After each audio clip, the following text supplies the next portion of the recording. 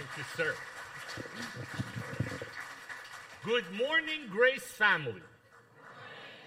I was told I was here 2 years ago during the missions conference. Some of you might remember. And I was told yesterday that was the last missions conference this church has had.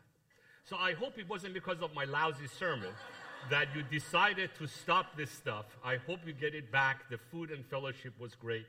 But I really fell in love with Grace as a community, as a family. I really mean it. I was here earlier this morning before the service, the first service, listening to the songs being practiced, and they brought me to tears. The sense of worship that was happening even during the practice time. So my prayer today is that you would encounter Jesus with a fresh perspective, that we would glorify Christ. I am not here to, I know I'm the mission speaker, but I'm not here to do mission stuff. I am here to talk about Jesus today. And I hope with a fresh perspective, a perspective that has impacted and changed my life for the past few years. I must also say to you that my lovely wife is here, Kenna. She's sitting in the back next to Dan Hoy, a beloved friend. And I usually, first of all, the truth is, most churches do not invite me back a second time. I'm just being very honest and vulnerable with you guys. And my wife hardly ever gets the chance to travel with me. So this is a great occasion where she's been here with me twice to this church. And we are enjoying beautiful Hilton Head, beautiful hospitality of your church. And so we are very, very grateful, excited. And I live in Atlanta, Georgia, so I'm not that far back. Pastor, you can call me for future trips. That's how we Iranians get ourselves invited, trying to get ourselves foot in the door. I want to show you a picture. I was in the country of Portugal just a month ago with my lovely wife, and we celebrated our 33rd anniversary. We were actually married. We are both graduates of Washington Bible College, and we got married on the campus of Washington Bible College 33 years ago. Dr. Harry Fletcher officiated our wedding. But right after we got to Portugal, I hadn't been back in 38 years. That's where I came to faith, in Portugal, as a teenager from Iran. I found the Christian school and the church in that town, and it was through the ministry of these people that I came to faith in Christ. The people who were running this church and this Christian school were graduates of Washington Bible College, Capital Bible Seminary. So the little classroom in the bottom right corner is the classroom that those tricky missionaries put me in right after I got from Iran to Portugal to test my English comprehension. And the class that day was about the book of Revelation and the possible end-time scenarios about the rapture of the church, Antichrist, the Battle of Armageddon, the millennial kingdom. I know I have already lost half of you in this service this morning. So that was the first time I heard about Jesus and the Bible in that classroom, in that little Christian school in Portugal. You can take the picture. And not because of that day, but for the most part, I ignored the book of Revelation the rest of my time as a believer and as a Bible teacher. I just wasn't interested in all the weird imageries, the weird pictures and symbolism of that book. Till about 5 years ago, where I came across a book that changed my life and gave me a new perspective about what the Bible is trying to tell us about Jesus in the book of Revelation. We're going to look at the book of Revelation not through the lens of end-time events. I'm not going to get into those debates. But what the book of Revelation tells us about Jesus' heart for the church, Jesus' plans for his mission for the world, our role in that plan. So please open your Bibles to Revelation chapter 5. That's the passage I want to bring some reflections on. And usually my messages are basically plagiarism. So I am taking my points from a wonderful book. The book is called Discipleship on the Edge. Discipleship on the Edge. It's a commentary on the book of Revelation by a guy named Darrell Johnson. He's a professor at Regent College in Vancouver, Canada. And this book was a life-transforming experience for me. And I hope that I can get you a little glimpse of that transformation, that change of perspective, so that this morning you would also look with a new set of eyes at the message of the Scriptures. Let us pray. Jesus, I pray that you would open our eyes to see your glory, your beauty, your majesty, your heart for us, for your people. We come to this church with many things on our minds, many things going on in our world, in our lives, but I pray that your Spirit would quiet our hearts and your Spirit would help us look and see who Jesus is and what he is calling us to say yes to. In Jesus' name, amen. Revelation chapter 1, I believe it's telling us about the glory of Christ, the revelation of Jesus Christ, unveiling the beauty, the majesty of Christ. Revelation chapter 2 and 3, the 7 letters to the churches, is the heart of Christ for his church. His will, his calling to the church, the invitation to come and follow Jesus as the Lord and King. In Revelation chapter 4 and 5, we are taken to the throne room of God. In chapter 4, John talks with this symbolism about God the Father, the one who is sitting on the throne, the majestic, holy God. The creatures sing, holy, holy, holy. He is the Pantocrator, all-powerful, the creator of heaven and earth.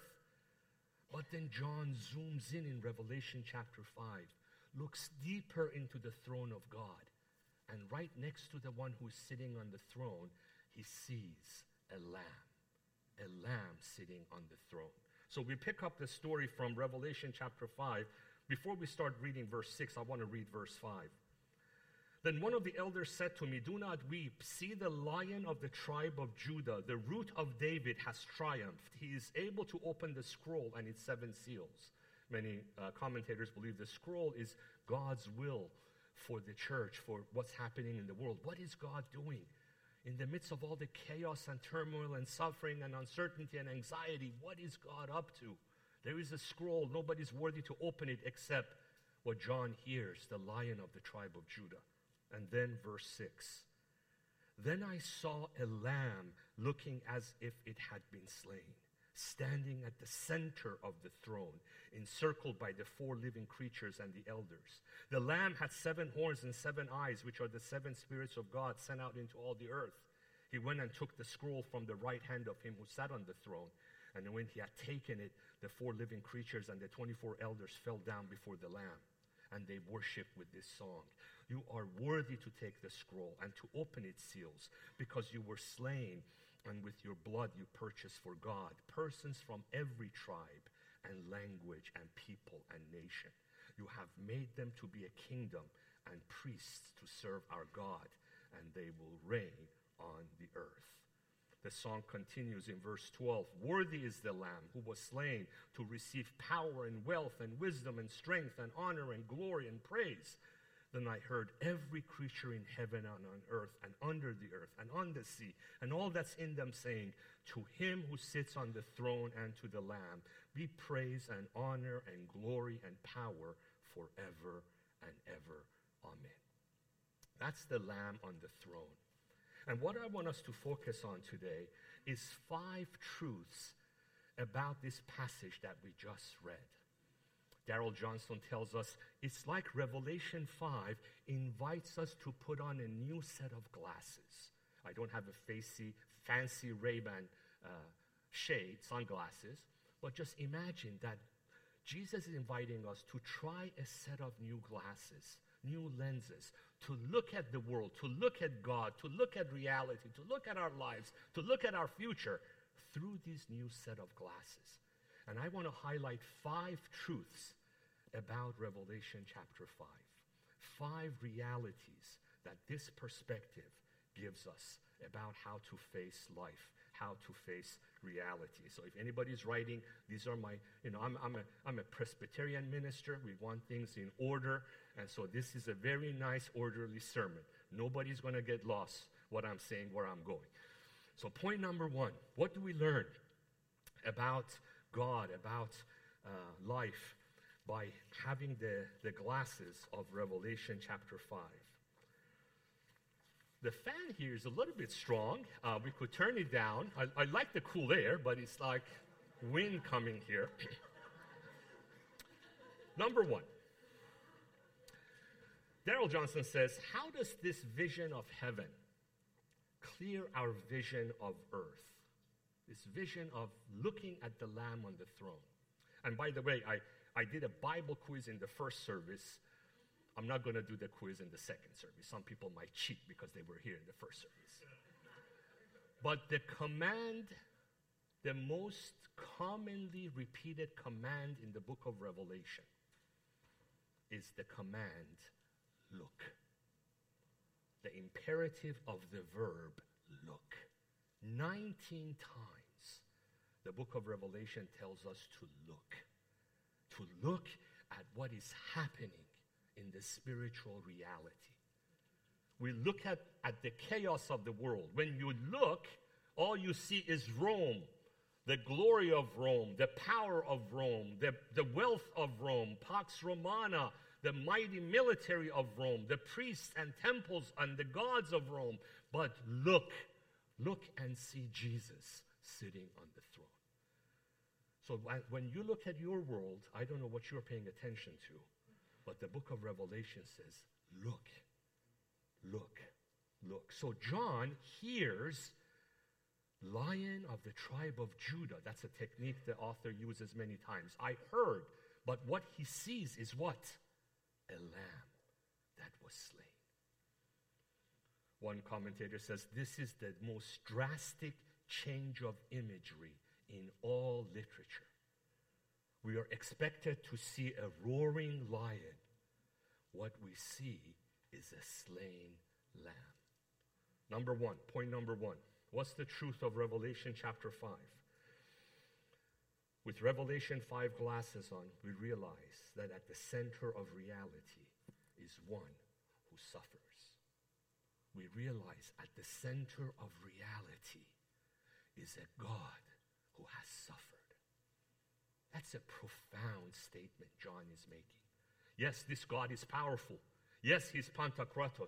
Yes, he's the creator of heaven and earth. Yes, he is majestic and full of glory and deserves worship and is holy, holy, holy. Yes, all of that is true.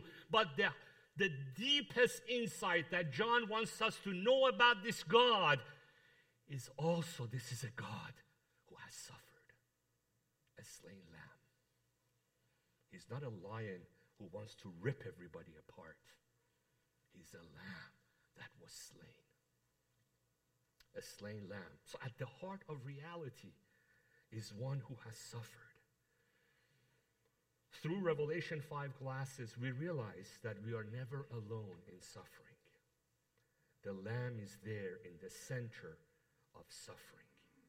He still bears the scars of the worst suffering anyone has endured.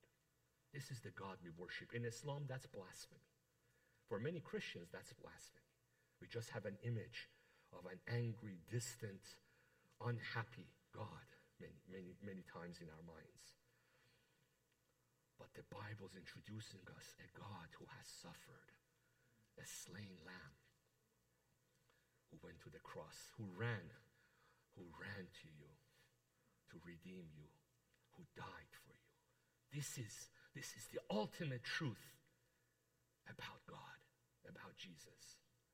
The lamb, the deepest truth that John is trying to grasp at with these metaphors and symbols and imagery is a slain lamb. So we realize not only at the center of reality is one who suffered, but we are never alone in our suffering. And I love what Darrell Johnson goes on to say. The throne feels human suffering, which helps explain why the followers of the Lamb cannot avoid suffering. Listen to this. The closer we get to the heart of the Lamb, the closer we get to the heart that aches for a suffering world. When Pastor Matthew and Dave Burke went with me to Turkey a year and a half ago, they heard many stories of Iranians who had suffered deeply, profound brokenness, of sexual abuse, of addictions, of despair and hopelessness. But in the midst of that brokenness, Jesus was rescuing people, redeeming people. They baptized people. You don't have to go to Iran and Turkey to experience suffering. There is a lot of suffering right here. There is a lot of suffering in the beautiful community of Hilton Head, in the prison they're going to minister to. But that's the world we live in, full of suffering and brokenness. But there is a God who has experienced that suffering, who understands us, who is with us in the midst of it, and who calls us to go following the Lamb into the midst of that brokenness. My wife and I went through some of the darkest times of our life a few years back, dealing with life and death issues. And we spent a few weeks at a hospital in St. Louis, not knowing what's going to happen to our family. No sign of God, healing, blessings, answered prayers, nothing. Utter darkness, total suffering, absolute abandonment. But for 3 weeks every night, she and I would go sit in a chapel of this church. It was a Catholic hospital. And all I could do was to look at the crucifix at the front of the church. And I would just lay there, I would just sit there, put my hands on the benches, and just stare at that. I didn't know what was going to happen in my life, but one thing I knew and I was hanging on to, that Jesus had gone to the most remote corners of the world, the darkest, most painful abandonment on the cross for me. He understood my suffering. I wasn't alone in that suffering. That's the only hope I had in my life. So at the heart of reality is a God who suffers, a slain lamb. Point number 2, Revelation 5 glasses. When we put them on, we realize that at the center of reality is grace, costly grace. This lamb was slain not because he's a weak lamb, but because he died for us. He was sacrificed for our atonement. The book of Isaiah, prophet Isaiah wrote hundreds of years before Christ, and he tells us about this lamb. In Isaiah chapter 53, I'll start from verse 3.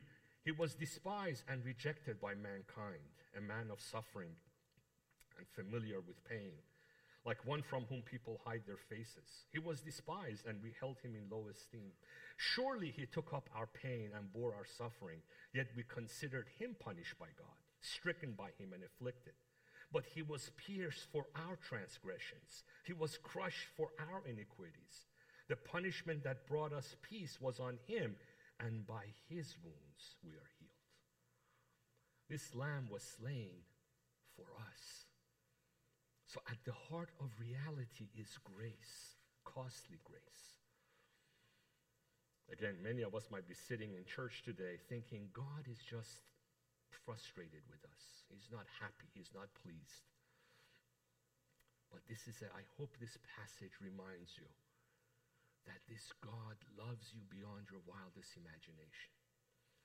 Philip Yancey, in his book, What's So Amazing About Grace, he says, grace means there is nothing you can do to make God love you more. Grace means there is nothing you can do to make God love you less. He has proven that love on the cross. A lamb that was slain for you and for me.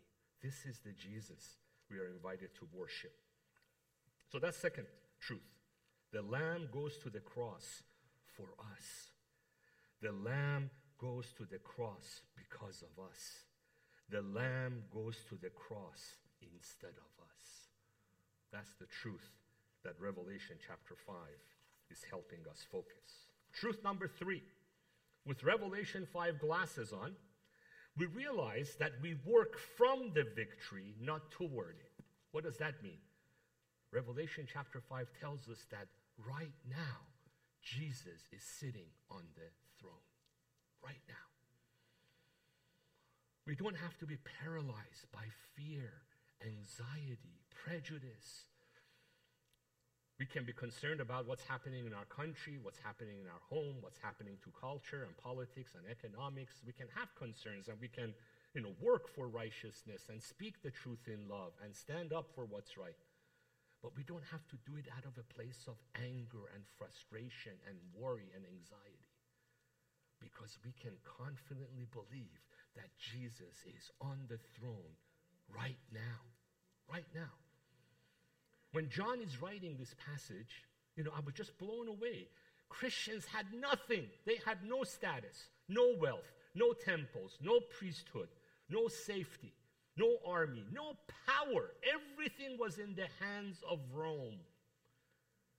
And yet, the Bible dares to have us believe that Jesus is sitting on the throne in the midst of the persecution of Christians. Jesus right now is still in control of history. In my first sermon here 2 years ago, a line that I always say in my sermon is, "The rise and fall of empires is the scaffolding by which Jesus is building his church." Just in the past few weeks, over 80 Iranian Christians have been arrested and put in prison for their faith in Christ. We've seen Iranian Christians who've had to flee for their safety and become refugees and spend years in legal limbo. And yet I have never met an Iranian Christian leader whose life is paralyzed by fear, despair, or anxiety. Because in the midst of all the trials and persecution and dangers, they really believe Jesus is on the throne. They really believe that. In my first sermon, one of the lines I use is, "Jesus is running around loose in the Muslim world." And he's really doing that in the midst of the persecution, in the midst of a lot of dangers, in the midst of pastors being in prison, churches being shut down. Jesus is still on the throne. And the kingdom of God is going forward. So that's Revelation 5 glasses gives us this perspective. When you sleep at night, are you confident Jesus is on the throne? When dealing with marriage issues, dealing with children, dealing with jobs and financial security, what's happening in our country, can we work from a place of trust that I don't know what's happening, but he's on the throne right now. And so we work from the victory, not toward it. The Lamb is already on the throne. The church enters the battle with evil, not in order to win, but because Jesus Christ has already won. Thank you for that amen. The major battle of the war has already been fought. It's just a matter of time until the war itself is ended, and the final outcome is not up for grabs. We know the victory in Christ. So that's point number 3. Point number 4. Are you guys following the points? Are you guys thinking about the beach this afternoon? It's still too hot out there. Let's stay in the air-conditioned church a few more hours till it's cooler to hit the beach. Point number 4. With Revelation 5 glasses on, we realize that the way to the fullness of life is the way of the Lamb. The way to the fullness of life is the way of the Lamb. The lion gets to the throne. How? By being a lion? No, by being a lamb. A lamb who in servant love gives himself even for his enemies. The way of victory is the way of the Lamb. One of the reasons we don't like the book of Revelation, some of us don't, I was among one of those people, is because I thought it gave an image of Jesus as a very violent, vengeful, returning Lord. And then I realized that that's not a good way to look at the book of Revelation. The sword the book of Revelation talks about with Jesus is never in his hands. The sword is coming out of his mouth. The sword is the Bible. That's the Jesus sword. The blood on his white robe is not the blood of his enemies. It's his own blood shed on the cross for his enemies. The way of the world is hatred, competition, revenge, beating the opponents, making yourself look good. The way of Jesus is loving your enemies, not cursing, but blessing, not hating, but loving, not revenge, but forgiveness. That's how the Lamb wins. And that's how the Lamb's followers are called to win. The Lamb is not a dummy. The Lamb has 7 eyes. He is wise. The lamb is not weak. He's not a wimp. The lamb has 7 horns. He's immensely strong. But here's the secret. The secret we would never know through an ordinary set of glasses. The greatest power in the universe is the weakness of sacrificial love. The greatest wisdom in the universe is the foolishness of sacrificial love. Basically, what John is saying in Revelation 5 is what Paul says about the cross. Paul says the cross is the foolishness and the weakness of God. I'm sorry. The cross is the wisdom and the power of God. Which is, it says the foolishness and the weakness is stronger than the strength and the wisdom of the world.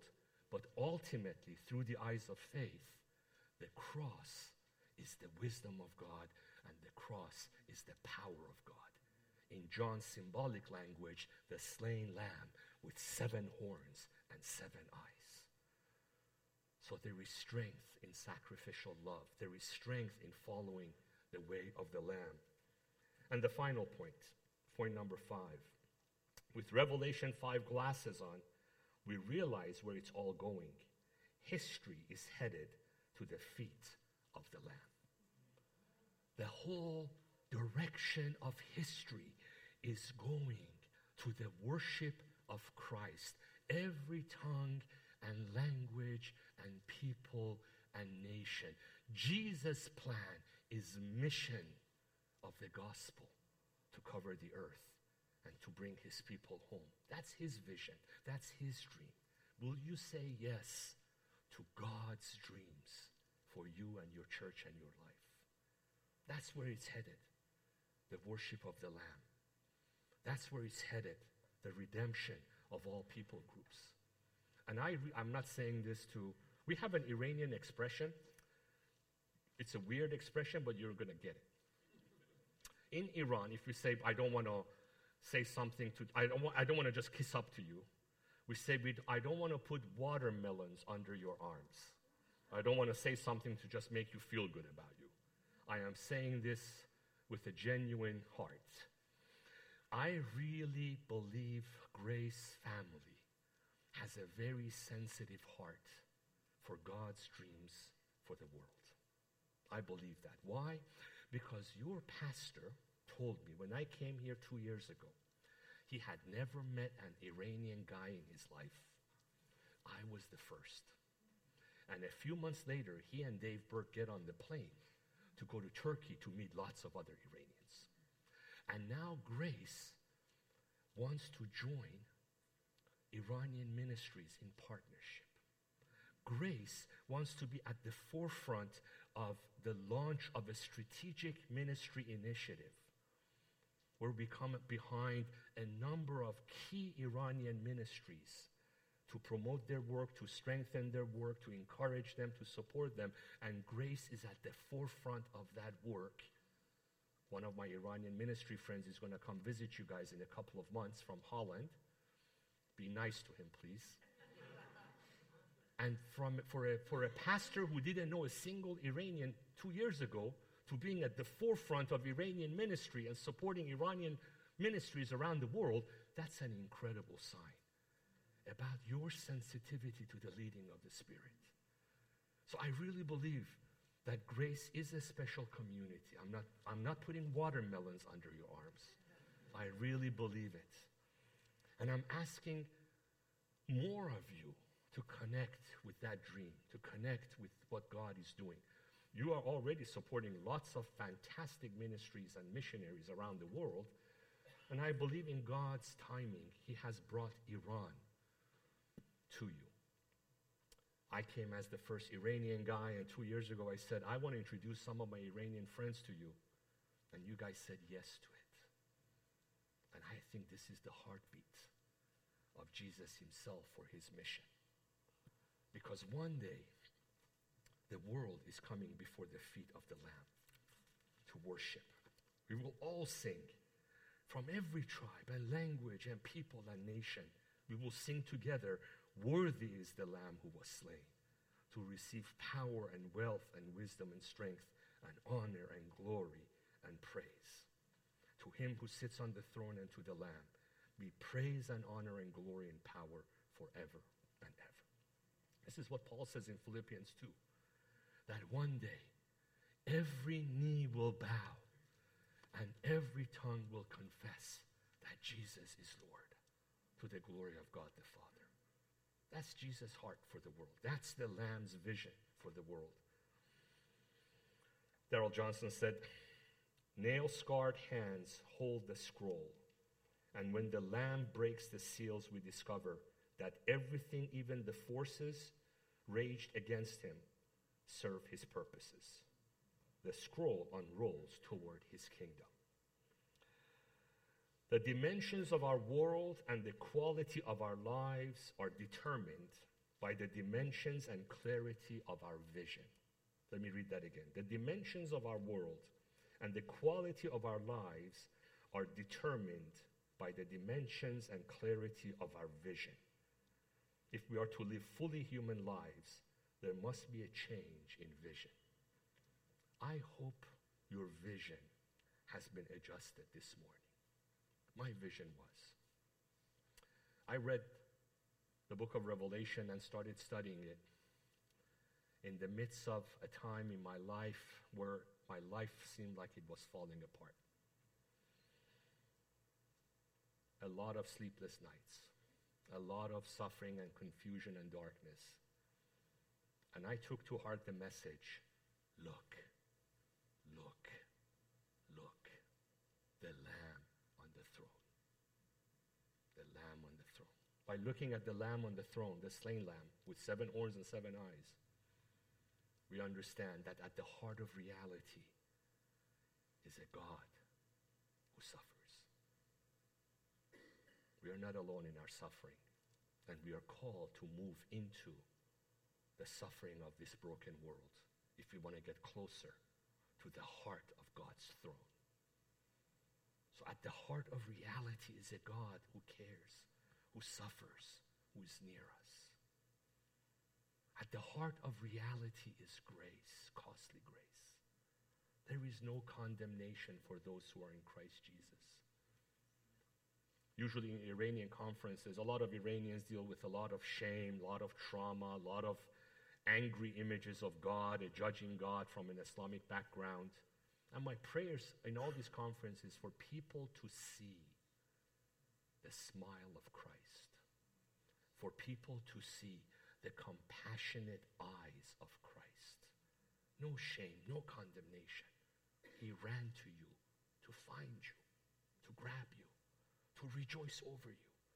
So at the heart of reality is grace, acceptance. We need to understand that right now Jesus is on the throne. So we don't need to get upset by the news of chaos every night. We can be confident that yes, we need to speak the truth. We need to be light. We need to be salt. But not do it out of a place of anger and frustration and despair and revenge, but out of a place of love and speaking the truth in love. Out of a sense that the most important mission is sharing the gospel and bringing people into this kingdom than just winning an argument.